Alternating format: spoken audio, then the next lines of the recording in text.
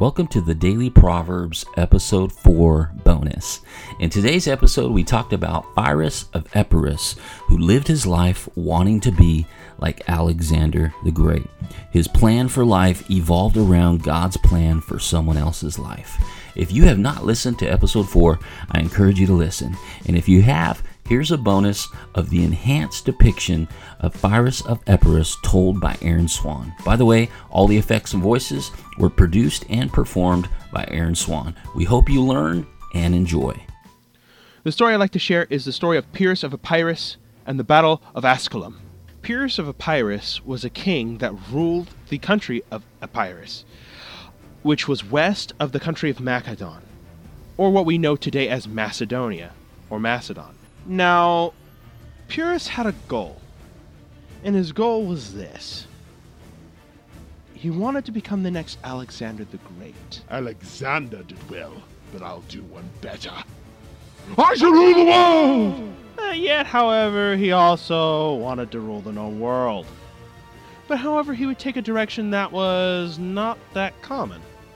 Instead of going east, like Alexander the Great did, he decided to go west.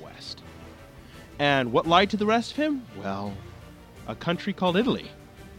And a very new power rising in the Mediterranean known as Rome. Now seeing his golden opportunity, he amassed himself an army of 20,000 men and went to Italy to march on the Romans. Now, he fought a few battles, and yeah, he was winning. He looked pretty good for him. And eventually, he even tried making a peace treaty with the Romans, but that didn't work out so well. No. Eventually, he gathered his forces and marched against the Romans, and there the Romans met him on a field called Asculum. The Battle of Asculum commenced, and boy, was it crazy. People were flying, people were dying. It was just terrible, absolutely horrible. And it just, man, as all battles were back then, it was crazy, just absolutely cray-cray. But, ultimately, in the end, Pyrrus won. No! No! No!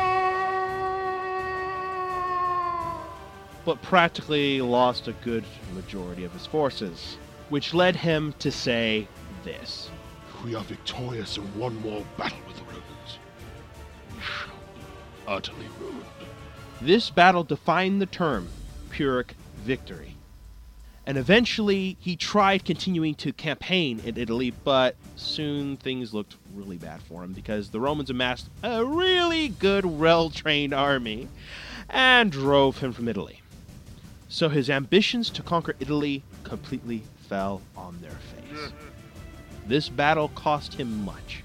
After his battle with Rome, Pyrrhus' empire eventually began to fall apart, and which, at the end of his life, in a city called Argos, while fighting an average soldier, the soldier's mother noticed Pyrrhus in the midst of the fighting.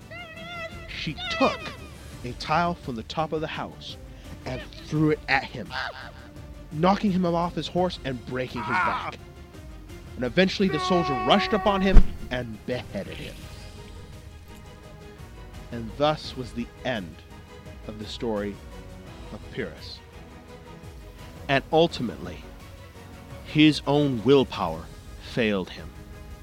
For it seems like destiny had another plan.